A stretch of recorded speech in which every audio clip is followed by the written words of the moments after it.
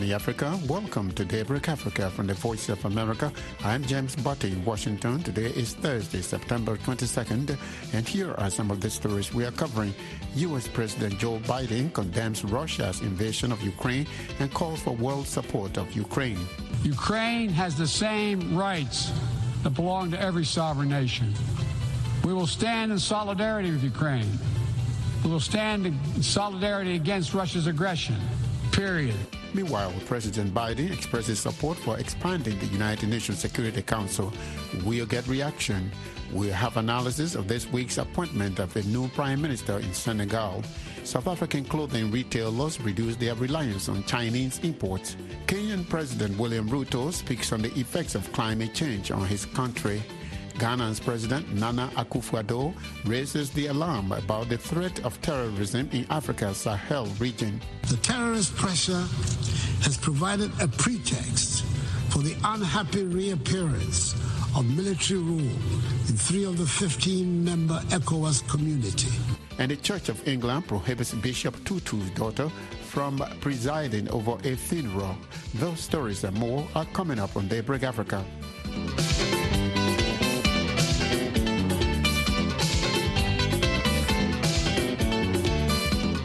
U.S. President Joe Biden has condemned Russia's invasion of Ukraine and called for world support for the country. Speaking Wednesday at the United Nations General Assembly in New York, President Biden said the war was an attempt by a prominent member of the United Nations Security Council to erase Ukraine, another sovereign country, from the map. Biden spoke Wednesday, the same day that Russian President Vladimir Putin ordered the partial mobilization of reservists and threatened the use of nuclear weapons.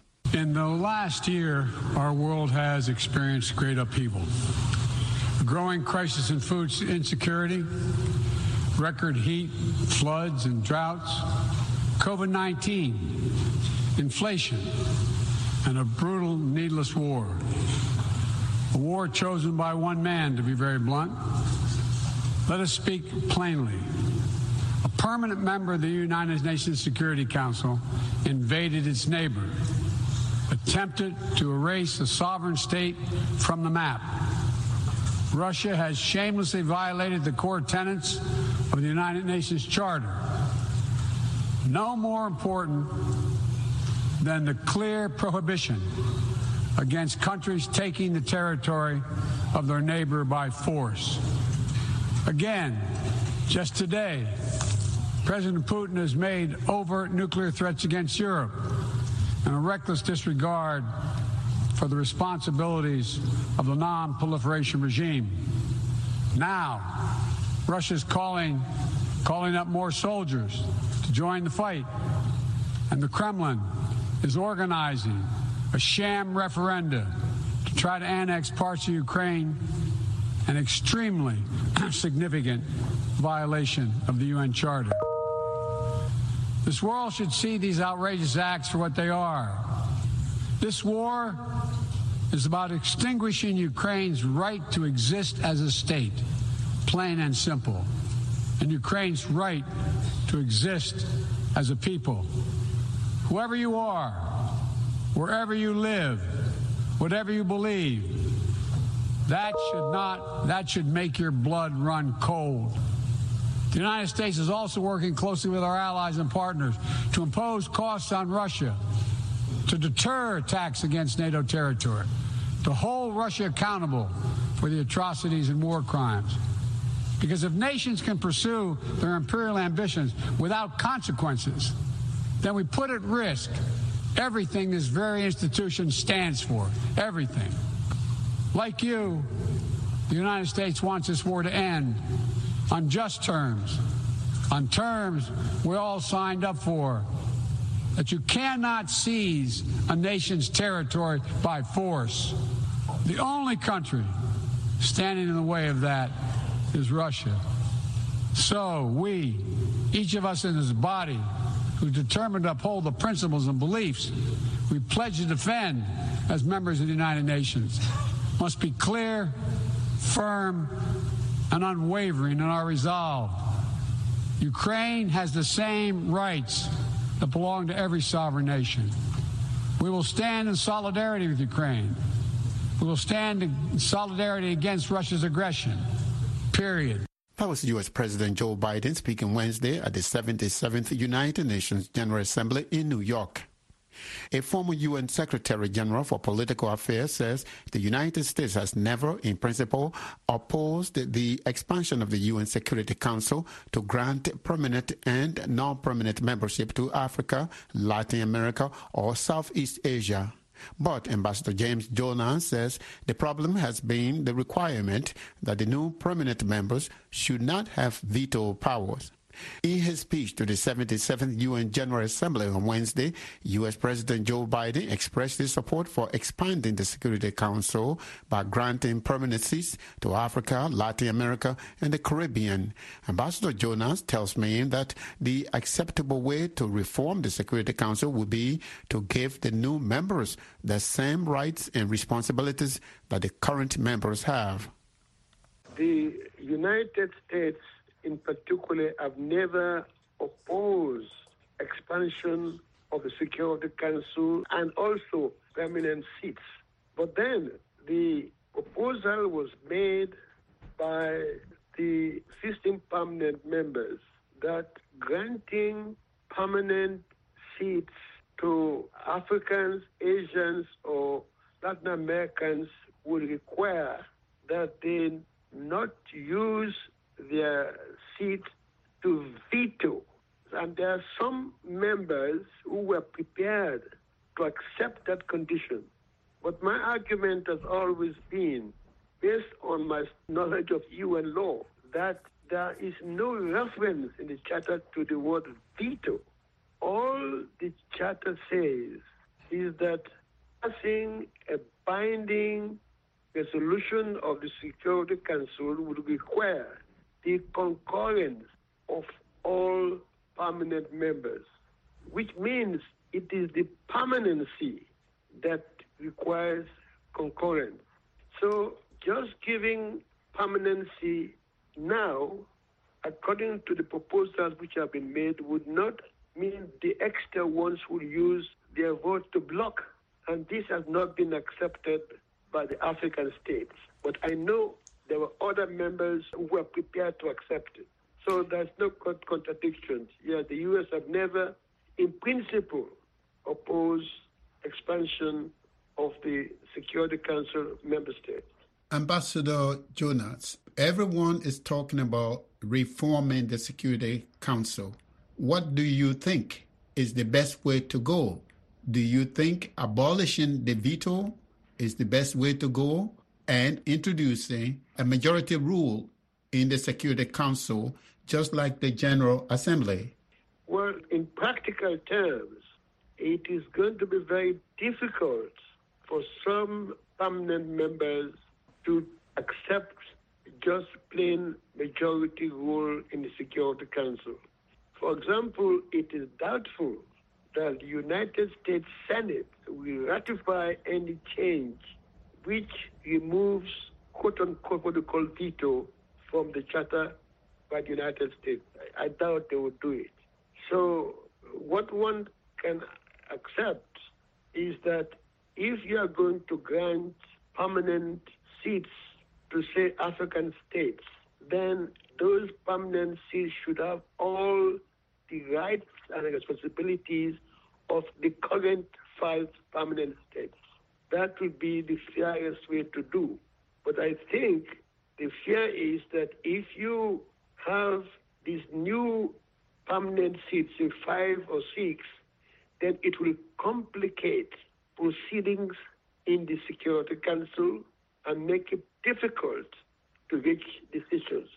This is the argument which has been made. But these things are not explained usually in discussion. But these are the core problems facing expansion of the permanent seats in the Security Council. Ambassador Jonas, thank you again. We do appreciate your knowledge about the institution of the United Nations. Thank you so much. You're welcome. Thank you. Ambassador James Jonas is the former UN Under-Secretary General for Political Affairs. He was speaking with us from New York. Kenyan President William Ruto says Kenya and other African countries most affected by climate change need financial and technical support to cushion climate impact on the continent. He spoke Wednesday to the 77th UN General Assembly in New York. Many countries now bear witness to the unsettling phenomena of rivers, canals, and water reservoirs that are drying up on account of drought and heat waves occasioned by climate change. Kenya is no exception. The northern arid and semi-arid rangelands of our country have been gravely impacted by drought, whose severity has not been seen or experienced in 40 years. 3.1 million residents of these atolls are now severely food insecure on account of scarce rainfall over 3 consecutive seasons, leading to poor crop and pasture. This unprecedented confluence of intensely adverse events has exacerbated water scarcity and starvation, worsened by rising food prices, thus complicating Kenya's roadmap towards delivering good quality of life to our citizens and hindering the progress to achieving SDG number 6 and SDG number 2. Severe drought has affected not only the Horn of Africa and the Sahel regions, but continues to devastate many others, including Asia, Europe, and the Americas. If for no other reason, the fact that we all are in this together must strengthen the case for concerted efforts across continents. With this in mind, I call on member states and all relevant stakeholders to demonstrate strong political will and showcase effective cooperation by supporting the most affected countries financially, as well as through sharing land restoration and climate change adaptation technologies. It is through collaboration to expand inclusion that we can attain a new paradigm in multilateralism.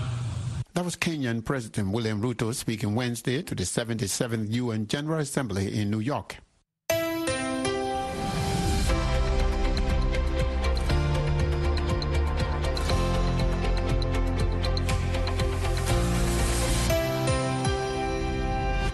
You are listening to Daybreak Africa on the Voice of America. I'm James Butte in Washington. Today is Thursday, September 22nd. Ghanaian President Nana Addo Dankwa Akufo-Addo says the threat of terrorism in Africa's Sahel region is a global problem that deserves a global solution. President Akufo-Addo, the immediate former chair of the Economic Community of West African States, ECOWAS, made his comments Wednesday while addressing the ongoing 77th UN General Assembly in New York. He said the threat of terrorism has provided a pretext for what he calls the unhappy reappearance of military rule in 3 of the 15 ECOWAS member countries. But President Akufo-Addo says ECOWAS is determined to reverse such trends and keep the region democratic. The terrorist pressure has provided a pretext for the unhappy reappearance of military rule in 3 of the 15-member ECOWAS community, 2 of whom have borne the brunt of the terrorist outrages in the region, Mali and Burkina Faso. It is a development we're determined to reverse so that the ECOWAS space remains a democratic one. All of us in the region are being forced to spend huge amounts of money on security. This is money we should be spending on educating and giving skills to our young people, on building much-needed roads, bridges, hospitals, and other such infrastructure, which we are spending to fight terrorists or to keep them out from destabilizing our countries. This is a global problem, deserving the attention of the world community for a global solution. Mr. President, I'm contributing to this debate on a date that has special significance for us in Ghana. 21st September is the date we mark the birth of our first president, Dr. Kwame Nkrumah. He would have been 113 years old today, and it is worth recalling on this day the driving force of his political career which was to contribute to the birth of a united Africa, that is the United States of Africa. We recognize today more than ever before the importance of the strength and unity of Africa, and we are working to shed that image of a helpless, hapless continent. There is a renewed commitment towards an inclusive and sustainable industrialization and economic integration. And the intensity of the challenges we face today is only matched like never before by the immensity of the opportunity before us. We, the current leaders of Africa, should be determined not to waste the crisis that confronts us. Incidentally, 2022 is billed as Africa's year to take action on food and nutrition development goals. We see the current geopolitical crisis as an opportunity to rely less on food imports from outside the continent and use better our 60% share of global shelf arable lands to increase food productions. We have seen the devastating impact of relying on Russia and Ukraine for 70% of our wheat consumption. We have enough land, enough water, enough gas, and enough manpower to produce enough fertilizer, food, and energy for ourselves and for others. That was Ghanaian President Nana Addo Dankwa Akufo-Addo speaking yesterday at the ongoing 77th UN General Assembly in New York. 2 years after abolishing the post of Prime Minister, Senegalese President Macky Sall reinstated the position this month by appointing Amadou Ba. Political experts speculate that this may be a nod that President Sall is preparing Ba to run for president in 2024. Omar Ba, assistant professor of international relations at Cornell University, spoke to Ricky Strayak about the implications of the appointment. The fact that Macky had decided to remove prime minister position was quite shocking to many people because it just did not make any sense. Although in the past there's been instances where the prime minister position had been removed. Senghor had done it, Diouf had done it at some point. But for the past more than 20 or 30 years, it's been a main feature of Senegalese administration. And also because the number of ministers tend to be so high that you need one person to actually help implement and coordinate the work. The reasoning that Macky had given for removing the position was not convincing. He said basically we want to streamline the work of the government, and having this position makes everything slow, so we'll just remove it, which really did not make any sense. So what was his sense for reinstating the position? Well, because he realized that, he needed this position. There's a reason why there is the prime minister position, because although it is up to the president who constitutionally is the one who defined what the policy is and what the government should do, but it is up to the prime minister to implement that. And it is the prime minister who, for instance, when the National Assembly has an inquiry or wants to look into what the government is doing, the National Assembly can call in the prime minister to ask them questions and do a vote of confidence. They cannot call on Macky Sall to come before the National Assembly to answer questions, but they can do it for the Prime Minister. So that position was really important. Can you tell me a little bit about who he did appoint as the Prime Minister and what what his policies are? He appointed Amadou Ba. Amadou Ba was a civil servant in Senegalese administration. He is, professionally, he is an inspector des impôts et domaines, which is a central piece in Senegalese administration. They are the ones who deal with the taxation and the land.